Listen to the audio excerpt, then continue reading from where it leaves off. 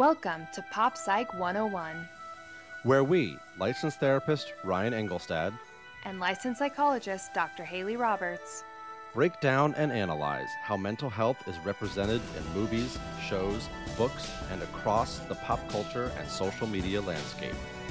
We will determine what lines up with real life and what is just pop culture fantasy. This is Pop Psych 101.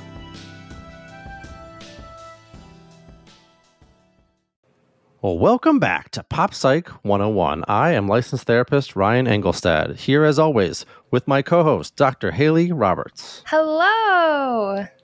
Hello, Haley. I love that you went, a little animated there on the hello. Hello! Bringing the high energy, almost chipmunk-like. Oh, thank you. I was trying. No, I wasn't.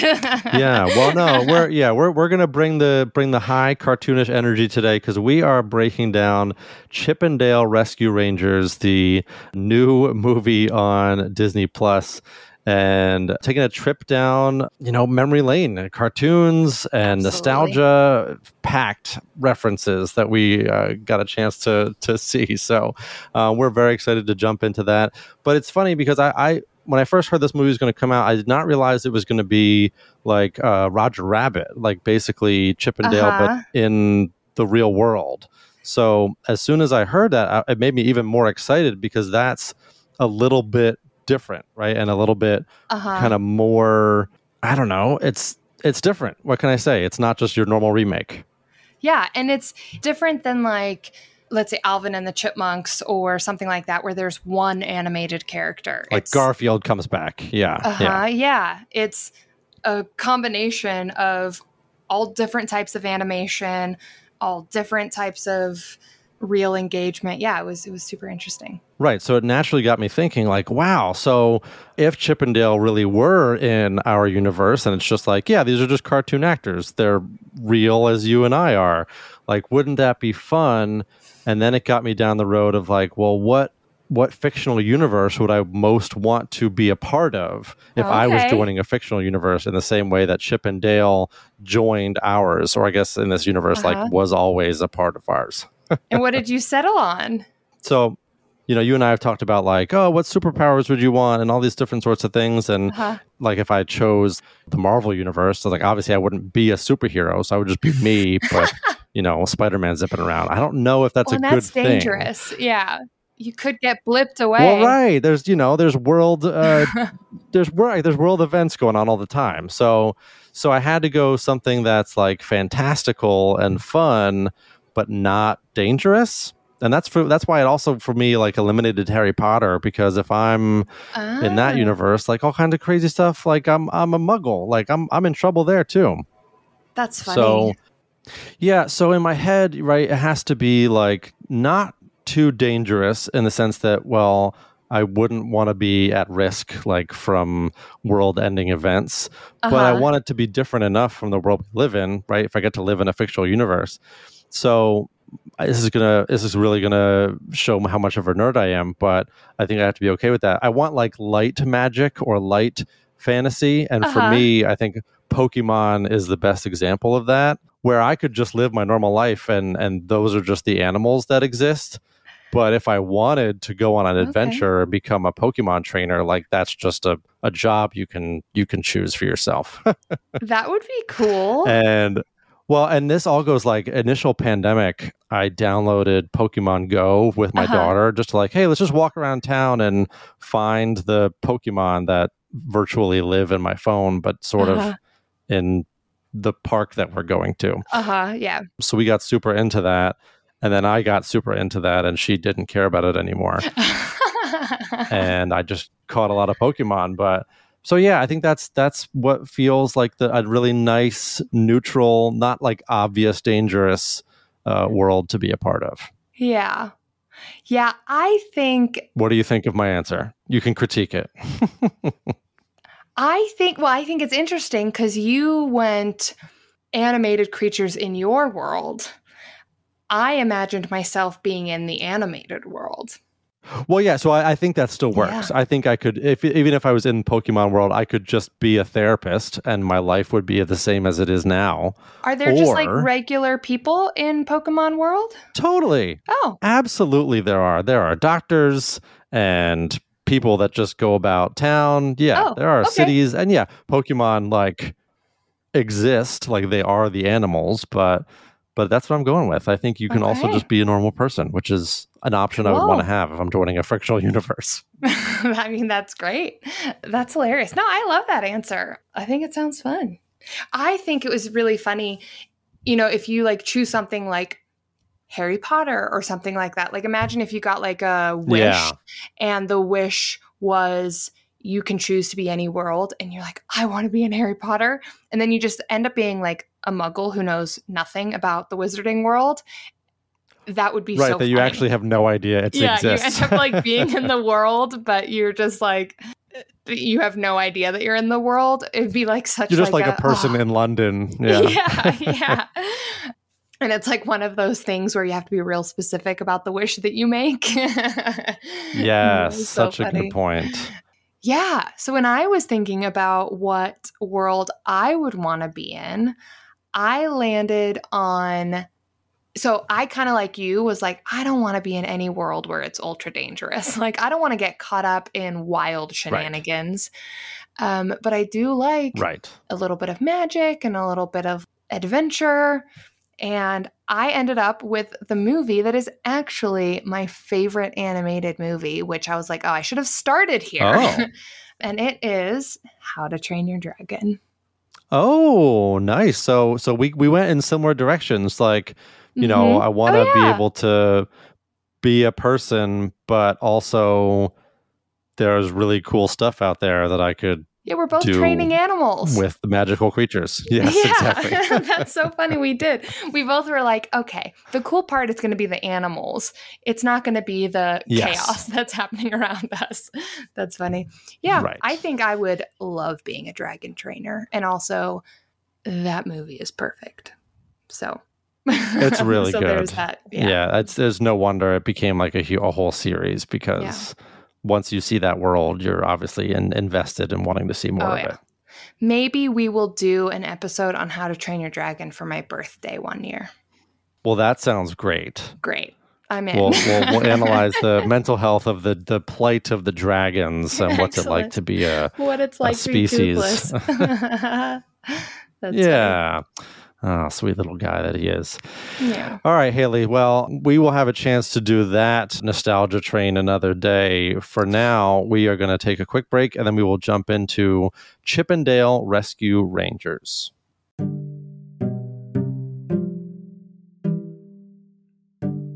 Hey everyone, Ryan here. No ad this week, but a quick request. We would love to know where you follow us, so if you wouldn't mind taking 10 seconds while you're listening to today's episode, reach out to us on your social media of choice. Say hi, say what's up, request an episode topic. We would love to hear from you. And now, back to the episode.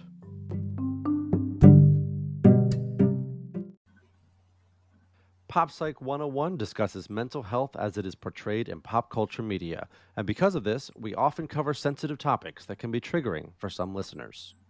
We also delve into the characters and plots of these stories, and therefore, spoilers abound.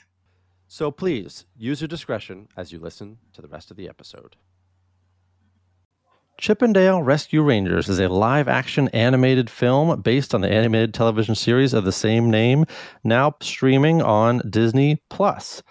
And the tagline is, it's not a reboot, it's a comeback. Chip 'n Dale Rescue Rangers. So if you need a synopsis, it's been over 30 years since the end of Chip 'n Dale Rescue Rangers, and Chip 'n Dale are currently living a life as what we assume like adult chipmunks might be doing. But, they live in a world where humans and cartoon characters coexist, which is the sort of part of this that you wouldn't have known that we were going to get. But that's where the adventure comes in. Yeah. And, the central plot to this is sort of set up by the sort of disillusion of Chip 'n Dale's friendship after I think they said like the second or third season of Chip 'n Dale's. I just said Chippendales. I Not know. Chippendales. That's what Dale had to do after the Chippendale show wasn't working out for him anymore, which is a hilarious reference. But that's what happens sometimes in friendships for lots of different reasons, right, Haley? Is that they can grow apart. In Chip and Dale's case, because maybe Dale wanted to have his own show, maybe he felt like he wasn't in the limelight. I think the sort of line that they used was that Dale felt like a second banana. He was always the goofy one, the one getting hit with the hammer and all those sorts of things. But this is not that different from our world, where friendships, certainly of people that I work with, can be affected or can fall apart in not so dissimilar ways from Chip and Dale. Yeah. I think what we see happen between Chip and Dale is very common in relationships that are so codependent, quite frankly. And what happens is the benefit that Chip gets from this dual relationship continues to be there and be useful to him. But what starts happening is Dale starts not liking being second banana, right? Not liking being the one being taken care of. And Chip really is like, oh, he was all sad and alone if it weren't for me. And Dale starts to be like, I don't know that I like this role so much. I would like to be my own person. I'd like to have a little bit of limelight. I'd like to be independent from this duality.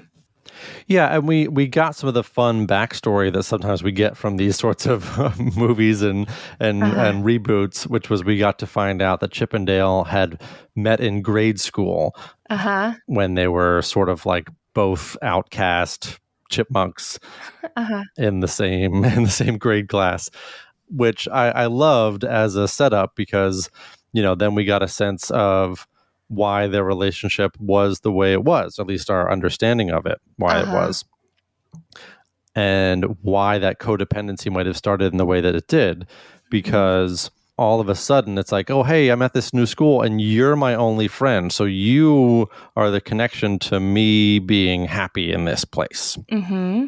And then for Chip, it's feeling sad and alone and unimportant, and then suddenly he gets this role where he gets to be the knowledgeable one and the one who's inclusive and the one who is looked up to, and he benefits from that. Yeah, first banana. I'm one banana, you're another banana. It's so funny. Yeah, and it doesn't take much, unfortunately, when dynamics are so kind of firmly set like that. It doesn't take much, I think, upset from that dynamic to be like really thrown off. And that's what we see from Chip when he finds out that Dale is taking this other show. That for him, that meant that Dale didn't care about him and the Rescue Rangers, didn't care about their friendship, was just going to go out on his own, kind of like, damn the results. Yeah, it definitely became clear. And I think this happens a lot in relationships, whether it's a parent and child relationship or a really close romantic relationship or friendship, when one person kind of wants to change the dynamic a little bit, the person who's comfortable with the current dynamic sees it as a lack of caring or a betrayal of the friendship or a negative thing about them, rather than maybe, like it is for Dale in this case, just kind of wanting additional, right? Like wanting the relationship growth, and wanting opportunities, and wanting both, right? Like he kind of says, he's like, we'll always be Chip and Dale. Like, it'll always be the two of us. I just want to do this for a bit, and kind of wanting independence within the relationship. And Chip kind of sees it as a betrayal. Like, what are you done with us? Are you sick of us? Do you not like us anymore? And then he reacts by wanting nothing to do with Dale in return. Yeah, because he experiences it as a rejection, he rejects in return, right? Yeah, it's like, okay, well, if you're going to do that, then we're done, basically. Yeah. And I think it's it's clear in watching Dale's experience of that that's not what Dale wanted. He didn't want the friendship to be over. He just wanted to be able to, in this case, like do his own thing. Yeah. And, and in a lot of cases, and they got so close to having a real conversation, and then Dale's agent called on the comically large phone. Yeah. But it's always funny to me, and this is true, I think, in like kid shows and a lot of stuff like this, where a simple conversation or a little bit more of an in-depth conversation could have gotten them to the exact point that they got to at the end of the movie, but 90 minutes sooner. Well, to be fair, I think that speaks to our world.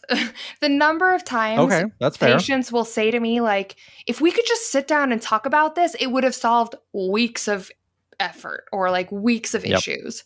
And I'm frequently just like, if you and your partner or friend or sibling or child would just sit down and talk about this, you could come to a solution. So I think that representation in that argument, I think that's was a very good representation of how it happens, because it got to the point where they were both kind of getting uncomfortable. And I think Dale had gotten out and he was like, I'm going to take this out of this conversation because I feel uncomfortable. Yeah. Yeah. And then they go their separate ways, and Dale goes off and gets CGI 3D surgery, which I thought was like a hilarious reference to, basically, we're getting live Plastic action surgery. Pinocchio next. I don't know if you saw that trailer, but I did not see that. That's so funny. Yeah. Everything is getting CGI'd. So, everything's getting CGI 3D treatment. So Dale gets that. And Chip just becomes an average run-of-the-mill insurance salesman with his little button-up shirt, but still no pants. Not average. He is employee of the month every month. Okay. Totally fair. So average in the sense of like just a normal job. He does very well at his job, but it's just a normal, like non-Hollywood job that he's doing. And he's doing very well at. Good job, Chip. Good job, Chip. And we see the effect that the breakdown of this relationship has had on him long term, because his coworkers try to connect with him and they're like, good job, like come out, get drinks with us, hang out, come see my new pad. Yeah. And Chip is like, no, sorry, can't, gotta go home. And he has a fear of like forming new relationships and instead trades it for hanging out with his dog. And I think that's a very cute dog. That's a very cute dog. And I think it's a very good representation of like how sometimes fear can make us, he's afraid of getting hurt again because he had this close, vulnerable, intimate relationship with somebody and they left him. And so he kind of does this thing where like, I'm better off alone. And I think at some point he even says like, that's why it's better to not even have friends, which is sad because clearly he's very lonely. Well, and not only that, and he kind of plays this up throughout the movie, Chip does, as like, he's just moved on, but he's secretly holding on to this like golden pog, another great reference of the Rescue Rangers as a team, that he hasn't forgotten it. No. He clearly misses it, but he's making no effort or he's not making it known to anyone that he would love probably an opportunity to connect with Gadget or connect with Monterey Jack, but doesn't do it himself. Well, of course, right? Because he's like, oh, yeah, no, I don't care that it ended. Yeah, like left that behind me. That's childish. Move on. Yeah. Right. Yeah, and you mentioned before how this feels very real, and I have to say it connected to a lot of the work that I feel like I've done. You mentioned parents.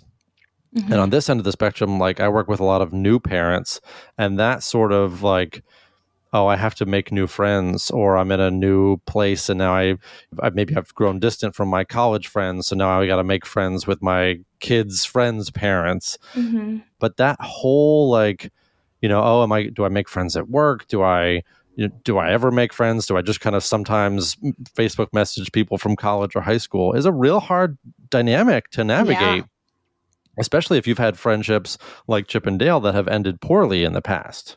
Yeah. If you're working with someone, let's say like Chip in particular, who maybe is feeling a little bit unsatisfied, a little bit distant or disconnected in his relationships in his life, assuming he, let's say, had some of the goals that we're talking about of wanting to connect with people, like what would that work look like? Yeah. Sorry, that was a big question I just dropped on you. Yeah. I mean, I think and also the reason I have that response is this is a very real question that Yeah, I think so. Yeah. I get weekly from different people, which is, how do you make friends as an adult? And it's such like a tough thing because a lot of people make friends with people at work, but a lot of people also don't want to make friends with people at work because of the like workplace drama kind of situation. And then also now with so many people working remotely, those relationships aren't as connected and aren't leading to friendship. Right. There's no water cooler talk over Zoom. Yeah. There's no just like walking past somebody's desk and being like, hey, how was your weekend? Yep. And so this conversation comes up a lot. And I think at its very base level, I start with acknowledging how hard it is. I like truly, it's like, yes, it's incredibly hard. You are not alone in that. And then obviously with me, I start talking about values and like what matters to you and how can you take steps in that direction and what are you looking for in friendships and how will you find those? And there's no one answer because everybody is so different. Of course. Yeah. But we also often will look into like, well, where do you think is a place that you could meet people that you would connect with? So some people it's a podcast's Discord. For other people, it's a sports team. For other people, it's taking an improv class. And I think it comes down to listen to me like being like, well, and it's because it's hard. It's really hard. And I think what it comes down to is being willing to be vulnerable and brave at the right time. And so if you see a small connection with somebody, jump on it. Ask them if they want to hang out. Risk being like, hey, if you want to hang out, here's my email address, and then never hearing from them again. Risk, take those kind of risks. And then the work that we would do is that risk in the direction of a value worth the fear of hurt or the fear of rejection or the fear of whatever? Crossing your fingers and hoping, I think, is the next step. Well, I don't know if you did this intentionally or not, Haley, but the quote that was referenced a couple times is the biggest risk is not taking any risk at all. Oh, yeah. No, I didn't do that on purpose, but it's right. Look at you. Look at me. Look at Chip's mom. That's right. Look at Chip's mom. And I think you nailed it, right? And that part of these sort of options that do exist for everyone is not necessarily going out looking to make a friend, but going out looking to do something that you like or be a part of something that you're interested in, and then being around people who share those interests. And I do think in an interesting way that happens for both Chip and Dale separately, but then together as well. Dale's out on the weird like cartoon celebrity circuit. Comic-Con, yeah. Yes. And he kind of does have friends who are in similar situations to him. I don't know if they would call themselves his friends, but obviously they know each other and it's similar experiences. I think they would. Yeah, I think so too. Well, really ultimately they end up helping him when they're totally. You wouldn't just do that for anybody. No, you'd be like, oh gosh, what kind of troubles he gotten himself into? Well, okay, bye. Yeah, good luck to those guys. Yeah. Yeah, and then Chip, maybe a little bit more reluctantly, but once Monterey Jack is obviously in danger, I think his detective skills or his camaraderie in solving problems, like some of those old things, kind of come right back to him. And even if he's sort of holding resentments against Dale, you can see the life kind of comes out of him over the course of the mystery being solved, that he kind of finds this fun, excited part of himself again. Yeah. And I think what it comes down to is connection, right? Because there's all these moments, 100%. like there's the moment at the bathhouse where they're saying the same thing over and over again. Yeah. Same thing at the same time. and they both are like enjoying it, like, oh my gosh, how are we doing this? This is, connection and chemistry and blah, blah, blah. And you can see that they're both feeling really energized by it. And I think that's what friendship and relationship comes down to is, connection in a way that makes you feel energized. And it doesn't have to be like an excited energy, but I think it's this like, yeah, like we did a thing and we did it together and that was nice. And ultimately they get to that point. Even when they're like bickering and those kind of things, they're doing it in a way where they both still really feel invigorated by their engagement with each other. Yeah, and it's really cool to see because you think about the way that kids make friends, and even watching the way that Chip and Dale initially become friends, it's like Chip sees Dale basically make a fool of himself in front of the whole class, and it's like, oh, like something I can relate to, or something I can, someone I can support, or someone I can be the sort of first banana to. And and sometimes I think when relationships start that way, I think about the way my daughter has made friends. Like obviously it's been in school, but it's also been in things like we've let her try soccer and dance and tennis and all these different things. And she hasn't necessarily stuck with all of the activities that we've tried, but she has stuck with some of the kids from those things.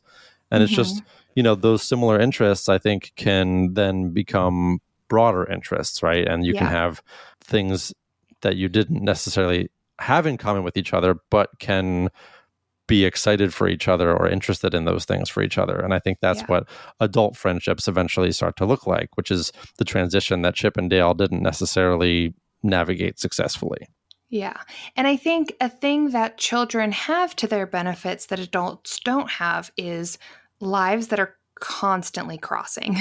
So if you go to school together, you sit next to each other every day in Spanish class, or you have the locker next to each other, or you are on the soccer team together, right? And adults, unless it's people you work with, and I think this is why people end up making friends with coworkers a lot, unless it's people you work with, the only way you're going to cross paths regularly is if you do something regularly. And I think this is one of the biggest struggles is people will like meet somebody and they'll be like, oh, that's somebody I'd like to be friends with. And then neither of them put effort into spending time together because nobody wants to be the one that's like, hey, do you want to hang out sometime? Yep.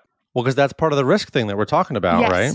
100%. And so I think this idea of joining a group or a sport or a shared interest and interacting regularly, I think is the key, right? Because if you're in somebody's realm constantly, you will pick up the ones that you like and you will get to know people on a deeper level than just like, oh, hi.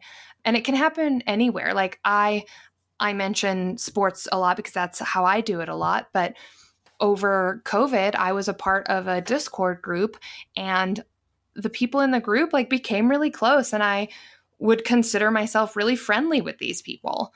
Yeah. And we've never met in person, right? Like a lot of them, I don't even think know what I look like. But it doesn't matter because we like talked regularly over the world being shut down. And I think that's how you make friends. Yeah. No, it's so funny. It makes me think, this is a bit of a tangent, but it makes me think like the way that our like schooling is structured, especially for people who, live on campus at a 4-year college, right? Because you're going from, let's say, grammar or grade school to high school, where to your point, especially if you're part of sports or clubs, like you're just increasingly seeing these people more and more regularly. And then if you go live on campus at a 4-year university, university, I'm going to say that again. And then if you go live on a campus at a 4-year university where you're not only attending classes, but also socializing and maybe working with the same group of people for 4 years straight. Like those are some incredibly, but also naturally formed bonds. Yeah. And after college, that just doesn't exist anywhere outside of maybe work, if you're lucky to have an environment like that would support that kind of, or roommates. Friendship. Yeah. Yeah, right. Right. Or roommates for sure. Yeah. But it just makes me think that we almost set young adults up to really struggle with this kind of dynamic in an automatic way that maybe they don't really get served by. Maybe we need to add this to the college curriculums, is what I'm saying. Yeah. I often will say to my patients, like, we're not taught how to make friends. We're just shoved Nope. together with people who we end up being Yeah. friends with. I say that frequently to people. And even if we think about it, it's actually not even necessarily that easy in high school or college either if you aren't taking those risks, right? So I've had conversations with patients that are like, okay, you talk to this same person in Spanish class every single day and you feel like you get along with them. When you see them in the hall, do you say hi? Do you acknowledge their existence? They're like, no. And I'm like, okay, well, you're never going to be friends outside of school if you don't acknowledge them outside of class. And, that's talking about the same kind of stuff that I'm talking about here, which is friendship takes risk and it takes investment. And to bring it back to the topic, like Chip and Dale stop investing in each other. Like they stop spending time together. They start focusing on, right? Chip starts focusing on like, here's how I saved Dale and look at me. I'm going to give this long toast. Yeah. And Dale starts focusing on like, I want more limelight and I'm tired of being the stupid one, which also is totally fair. Yep. And so they start becoming, and I think this happens a lot in couples therapy. You find that each person becomes so focused on themselves and like what they need in their roles that they defend those before they listen to what the other person needs and they stop investing in each other. Yeah. And I think this kind of comes into, something you and I said we might talk about, which is the sort of the differences and distinctions between like codependency or interdependency and what that means and what that looks like. Because I think maybe from Dale's perspective, he might have experienced this relationship at the stage in which he was thinking about going and doing Double O Dale as like maybe he was dependent or even codependent on Chip or on the show, because if Chip's the smart guy and the show needs Chip to be the smart guy for the show to succeed, then I have to rely on that person's success or that person's intelligence for me to succeed. And that kind of creates this power unequal partnership, right? Yeah. So codependency ends up being that each person takes a role that benefits the other person in some way. And it's usually a caregiver and a taker. And so generally the taker would, in this case, kind of be Dale, which is was lonely at school and he's the quote unquote dumb one. And like he wouldn't be anywhere if it weren't for Chip. And Chip takes the role of, he's so lucky he has me and we're in this together, but like, you're so lucky that I'm here for you. And both person ends up like really clinging to that role as long as they want that relationship to continue to work. And oftentimes, because the people care about each other and like each other and this relationship is I won't say comfortable, but it's safe. People like Dale will get nervous to suddenly say like, actually, I don't need you to take care of me. Like I can do this on my own. And then that's why people like Chip see that as like a betrayal. Like, excuse me, we've been in this together in this way for so long. Like, why are you throwing it away? Yeah, and that's what we eventually see the conclusion that they come to is that they did both depend on each other, but neither one of them were totally honest about what that meant to them or what that felt like while they were experiencing that relationship. So for them to be able to kind of develop the relationship into a more interdependent one where it's okay for them to both have autonomy and things going on for themselves independently from the friendship. We kind of see them walking off into the sunset, debating about whether or not they'll do a reboot. But it's like, if they do, you kind of get the sense that that wouldn't be the only thing that they would rely on to base the friendship on anymore. Yeah. Well, because they've both gotten good now at realizing that they each play their own independent role together. So like Chip still does the like, what, you think Dale's going to figure out a clue? Yes. And then we see that Dale does. But Dale owns the fact that, right. Yeah. And Dale owns the fact that even though he did it his own way, like you could still find success that way. That doesn't automatically mean that the relationship or the problem solving is not going to work. Yep. And I think that's one thing that often happens as a problem in close relationships is the more dominant personality will often think that there's one way to do it, and the less dominant personality may not do it that way, and then that can cause rifts, like, why aren't you doing it this way? My way is the right way, rather than allowing that independence. Like, okay, you figure it out. Right. Mm-hmm. Yeah. Yeah, and obviously healthy relationships are going to have healthy boundaries, and we get a sense of what the healthy boundaries looked like between Chip and Dale as they sort of solve this mystery, where Chip is willing to take the knock on the head to call the birds over to defeat the villain, and there's a recognition that it doesn't just have to be Dale's role, that role can be one that's actually shared between the two of them to great benefit. Yeah. I thought that was great.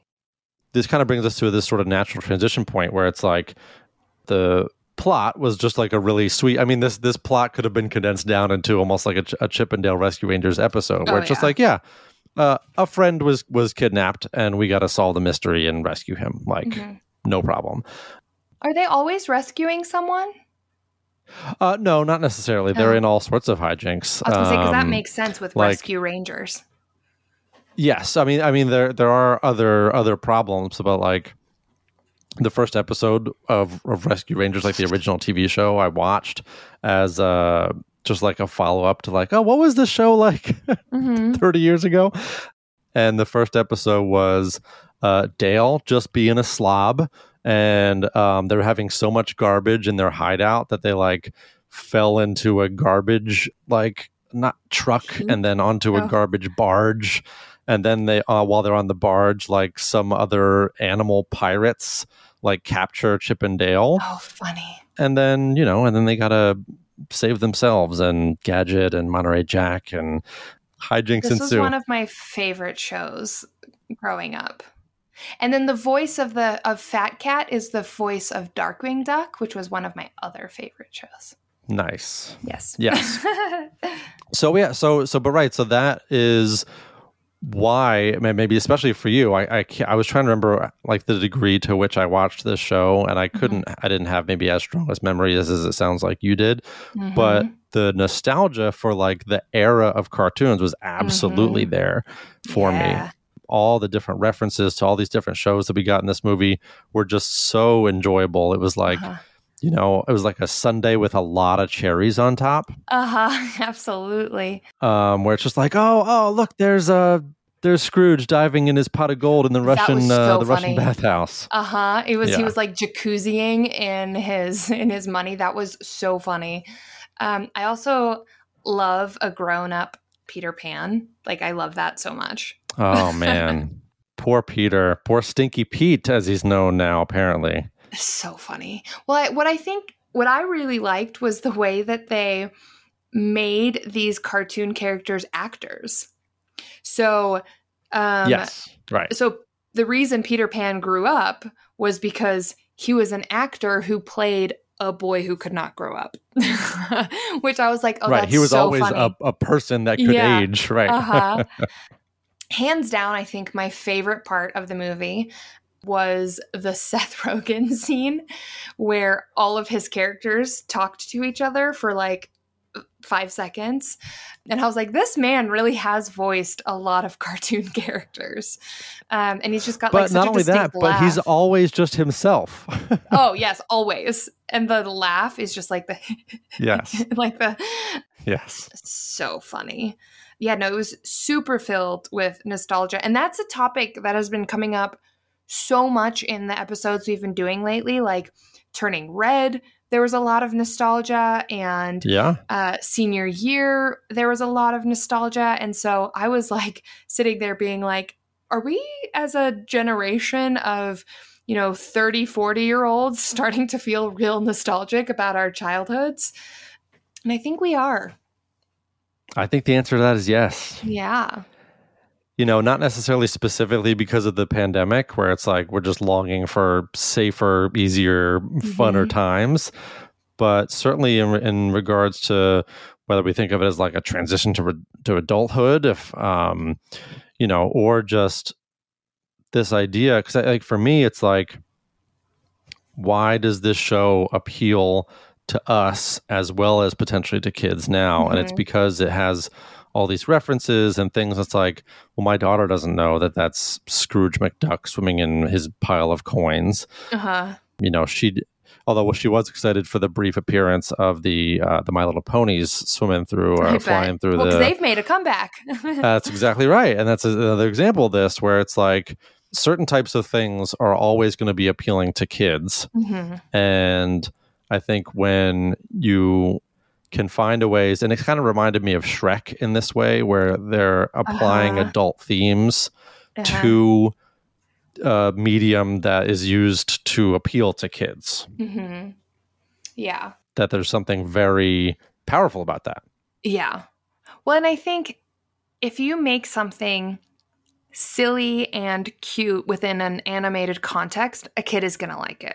And then if you throw in clever references or clever turns of phrase, it's going to make it enjoyable for adults. So for example, the Scrooge in the jacuzzi moment, the first time I watched, because I had to watch it twice, because the first time I was like, there's nothing in here to talk about. And then the second time I was like, what are we even doing? Actually, yeah, there's a lot to talk about. But that Scrooge moment, I missed it the first time. And then the second time I was like, oh, that's funny. Like, it was such a quick, small, like very salient reference that a kid is going to be like, okay, cool. Like, they're not even going to notice that it happens. But for those of us where that was a huge part of our childhood, we're like, oh my God, this is great. And it was what, 2 seconds? Yeah. And so I think that's great. And I think the thing about nostalgia is, like you said, times when it pops up are life changes and, really after the pandemic and things like that, like hoping for better times. And that's truly when nostalgia shows up. So what nostalgia allows us to do is it allows us to protect against fear and protect against the unknown with reference to what we do know, right? Like we know these characters and we feel emotionally connected to them in some way.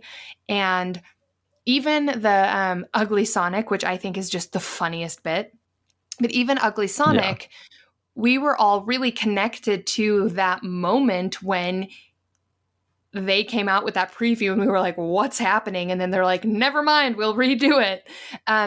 We were like, even thinking back to that moment is funny and brings these like warm, fuzzy feelings. And I don't think it's a coincidence that lately, like back to back to back, all these things are coming out with these really nostalgic references. And I think the world has been really hard lately. And the world has been very scary lately. And the world has been very tumultuous. And I think this intense nostalgia in media is related to how the creators of the movies are feeling and how we're feeling of like, I just want to look back on what I know and what made me feel good and times that felt safe and playful and fun. And that's like really the power of nostalgia, is it allows us to kind of hang on to feel goods when we're maybe not feeling good otherwise. Yeah, 100%. Sort of almost like literally time travel back to when that time, like, oh man, when I watched Chip 'n Dale Rescue Rangers as a whatever-year-old, like I didn't have a care in the world. And you and I have talked about some of the TV shows we've covered recently, and it's funny because I don't think of watching like The Office as nostalgia, but it is. It's like nostalgia for 10 years ago as opposed to Rescue Rangers, which would be nostalgia for 30 years ago. And it's even things that were 5 to 10 years ago still activates the same idea of, well, 5 to 10 years ago I didn't have a child yet, or I wasn't worried about crazy climate change things as much, or all these sorts of things. and that you just get to shrink your fears and of the unknown down to like, oh man, how do you think they're going to rescue Monterey Jack this time? Mm-hmm. Yeah. And you just get to check out for that, 30 to 90 minutes. Well, and I think also you get to check out in a connected way, which is what's different, right? Because you and I will turn the TV on and check out of new things that we've watched. I mean, you fall asleep during stuff all the time. So I feel like checking out during a show is one thing, but checking out during a show that you already feel connected to, when it's over, you kind of feel something, right? Like the new stuff, you'd be like, oh, I just checked out for an hour and I have no idea what happened during that NCIS episode, but like whatever, I don't care.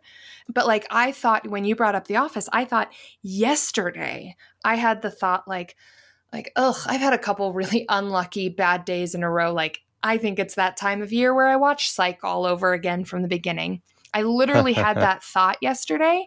And as you were bringing up The Office, I was like, oh, that's so funny. That's exactly what I did yesterday, was being like, I'm feeling a little out of it. I'm feeling a little icky. The way that I'll fix this is nostalgia. I'll fix it by escaping into something that is comfortable and lighthearted and feel good that I know. And that's what nostalgia is.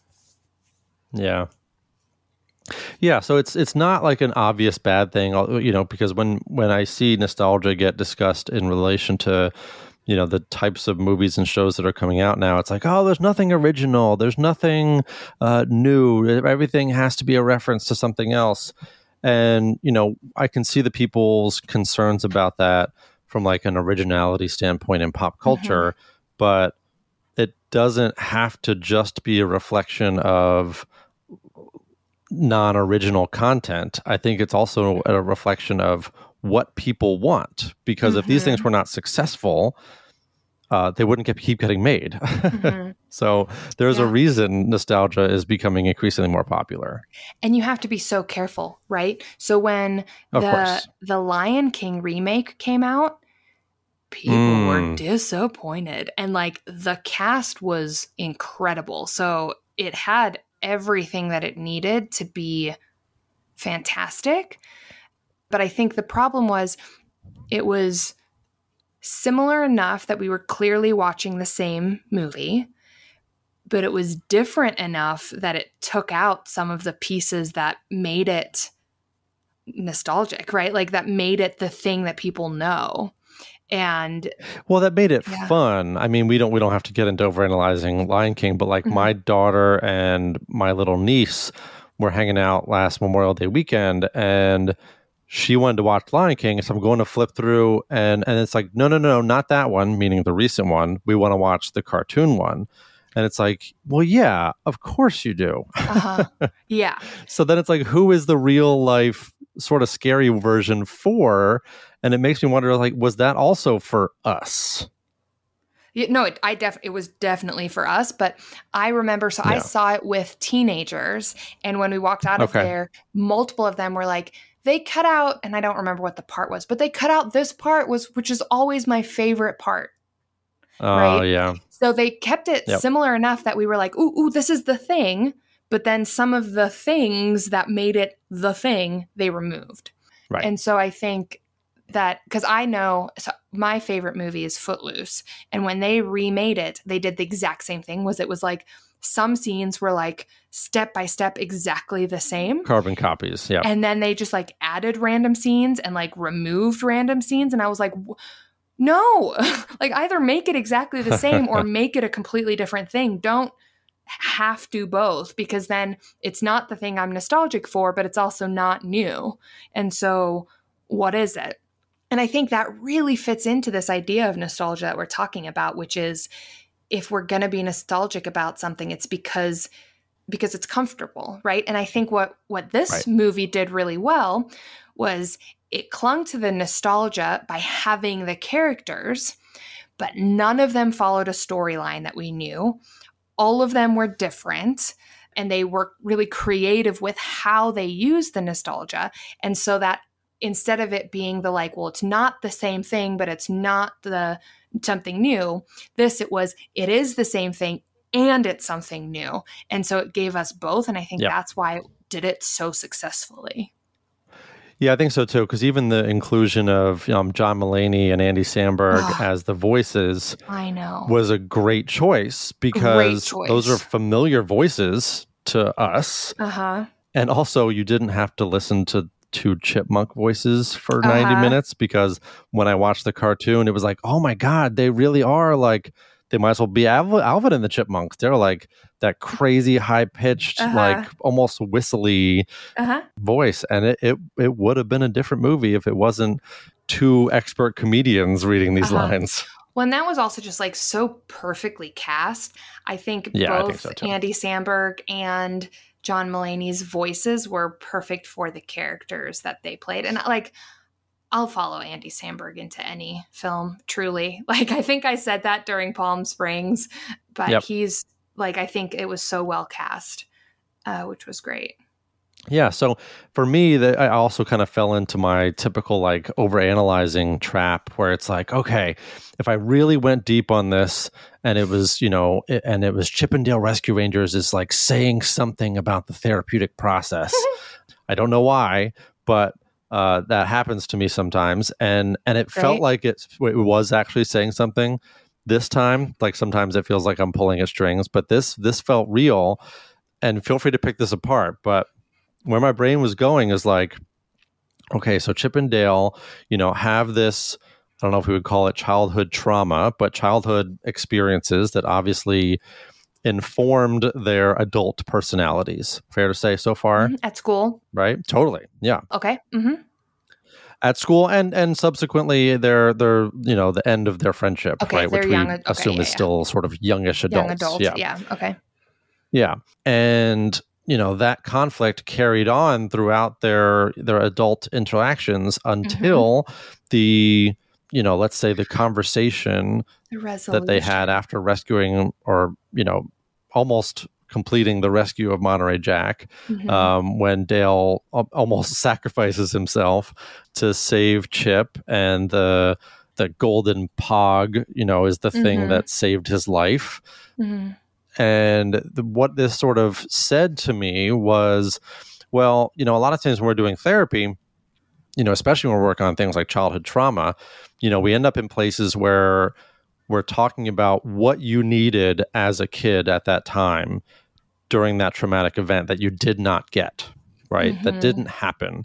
And what it would look like if it happened for you now, right? Whether it's, the person that was your second banana sacrificing themselves for you, like, oh my gosh, now that's a role reversal, right? Yeah. Or fighting off a villain and saving a friend together as a team, as a mutually benefited team, as opposed to a hierarchy of who's the smart one and who's not, all these sorts of things. Yeah. So the solutions that they both needed as little kid chipmunks being the solutions that still were necessary for them as adults, and the things that helped them, resolve a lot of that stuff and ultimately save the day. Yeah. So the villains that we encounter are, not necessarily like strict villains, but like psychosocial villains that we experience as kids can come back. And sometimes when they do, we need those same solutions that we needed as kids or as little chipmunks to kind of help navigate those challenges as adults. Oh my gosh, I just had a mind-blowing moment. The villain in this movie is growing up. So Peter Pan. Yes. Right? That's where I was going next. Yes. Oh, was it really? Well, I was because like, not only Peter that, Pan not only is he growing up. Yeah. Not only that, but then like when he becomes like his uber villain, he's becoming a combination of all of these other villains that they're already familiar with. So it's like when your trauma evolves and gets looped into other, negative experiences that you have later on in life, like that's sort of what it looks like, is like the worst possible combination of all the things you've been dealing with. Yeah. Yes. I think you did a great job with that analyzing.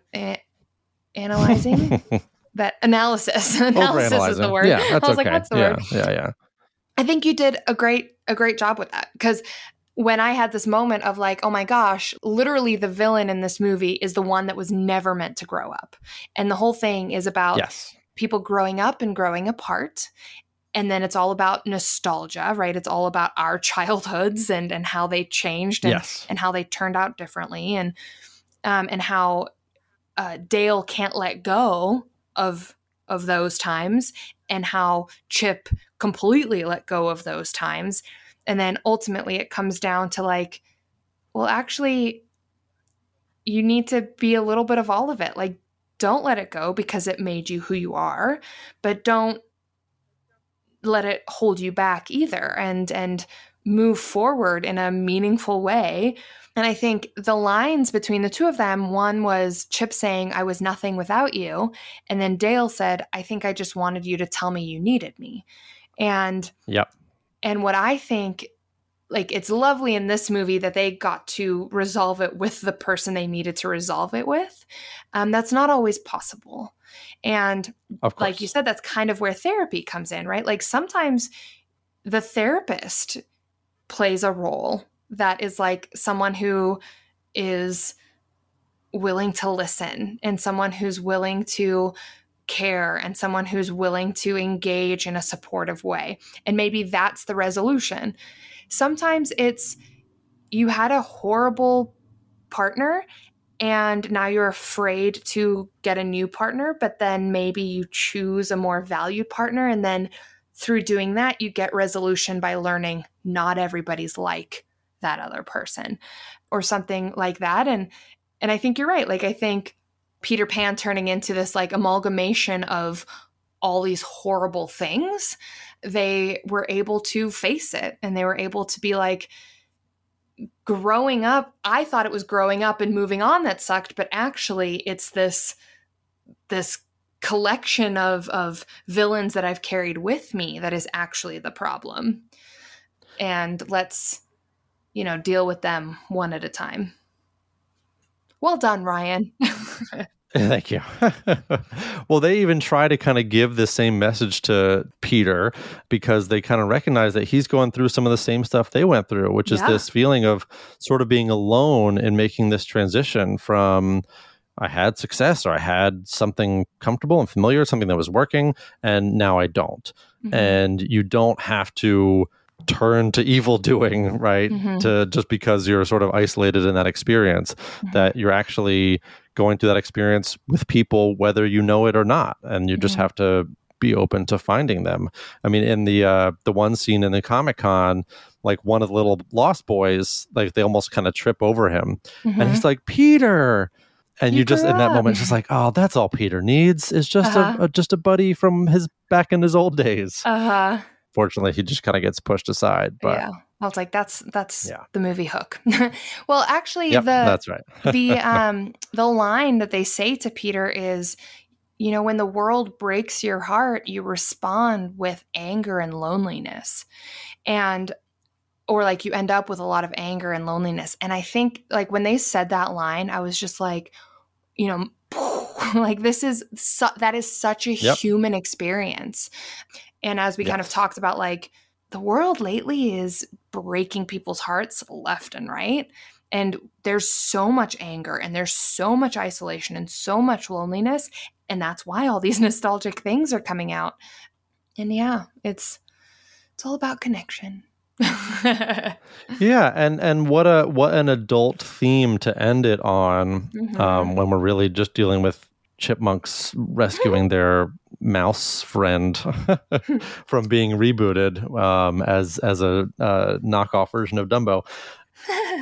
So I think pretty consistently recently we've been giving a lot of kudos to Disney and overall. Because of the sort of type of ways in which they've been dealing with this pseudo-adult content. And I think this is another example of that, Haley. So why don't we jump into reviews? Yeah, I think that's great. Ratings, right? So Haley, in terms of ratings this week, on a scale of 1 to 5, bootleg Bart's saying, he didn't say "ay caramba." Oh man, I just totally blanked on what he said. Instead, he said like, "ay cayuga." Oh, funny. I don't know why I laughed out loud when he said that, but the knockoff version of The Simpsons was really funny, among all the other references. So, how accurate did you find Chip and Dale's handling of these very adult themes that we acknowledged? Again, you just kind of mentioned like lately we've been giving Disney a lot of kudos, and that's not going to change for me. I'm going to give it a 4.8. Bart Simpson, Bart Schmimptions. I don't know what his name is in the show. There you go. Yeah. And I'm not going to give it a 5 because I can't think of like I know it didn't do it perfectly, but I think it got totally pretty fair. close to the topics that we talked about, like the relationship between Chip and Dale. I think that is truly how people fall apart, grow apart, stay apart, and then if they get the opportunity to come back together, I think that's how it looks. And it's arguing and it's fighting and it's disagreeing and it's being afraid that you're going to lose the person, and then it's like learning to interact in a new way. They really represented each of those stages really well. I think they represented the mental health, and we didn't like get to this specifically, but of being famous and then losing that fame and trying really hard to hang on to it. I think they did that really well. Even Ugly Sonic, the way that they really represented like, yeah, no, I'm totally in on the joke too. Like, I also think that it's super funny that my teeth look like this. And then Tigra is like, do you though? Like, I think that was all really well represented. And then the way that you kind of spoke about, you know, the whole theme at the end of like getting resolution for oneself and for relationships, that was done really well. And then again, that idea of like when the world breaks your heart and you turn to anger and loneliness, that ultimately is the theme for all of these people. And I think that's particularly the last few years a very realistic experience. So yeah, 4.8. Well said. Thank you. Okay, so how about for you, on a scale from 1 to 5, chipmunk-sized beer bottles in a human hand, how entertaining did you find Chip and Dale Rescue Rangers? Not a reboot, but a comeback. That's right. Well, it's so funny because before you actually suggested that we cover this, my brother messaged the family group chat because we always talk about what we're watching. And I think his exact quote was like, by the way, new Chip and Dale's movie, shockingly great. And I think that's what most people's reaction to this has been, was kind of like confused or didn't know it was coming out, or it's like Roger Rabbit style. Like, what is this? Oh, so like they're doing it this way. So that sort of initial not knowing quite what this is or what this was going to be. And then as soon as it started going, just being like a warm blanket, like totally into it. And it's nice and it's short and it's a tight little story, an adventure. I don't know what else you could want from a movie that is a relaunch of a cartoon from 30 years ago. So is it a 5 out of 5? I would say no. Like, it's not necessarily like the thing I would say is the most entertaining thing I've ever watched in my entire life, but it is definitely up there. And I share your sentiment for like a 4.8, 4.75 at the minimum. It is very entertaining, and especially for, as we said, our generation who was going to catch all of these crazy references. It's just a really enjoyable movie watching experience. So thank you, Disney, for continuing to do stuff like this. Yeah. I texted my brother right after watching it, and all I said was, Chip and Dale is fun. Which, like, I think that's what it gets down to, is like, it's fun. What else could you ask for? Yeah. There's been other movies and shows where I've jumped in here being like, I loved this. And I didn't feel that about this at all. But I listened to like Doug Loves Movies, and people for a long time were jumping in being like, I'm recommending Chip and Dale. Like, it's a good time. And I was like, okay, I'll watch it. And it's a good time. Yeah. Yeah. So for you're looking for a chip down a chip. Oh, look what I did. A chip down memory lane. Memory Dale. And you've just listened to us talk about this movie without watching it yourself. Please, by all means, go. We didn't spoil that much of the plot. So, if you've watched it and enjoyed it, thanks for listening to this episode. If you haven't, go and watch it. And thank you, as always, to our wonderful audience for continually suggesting things. We have a lot of good episodes recorded that we are excited for you to hear. So thank you, and please continue to reach out to us on all the different social medias at PopPsych101, and we'll see you again next time. Bye. Bye.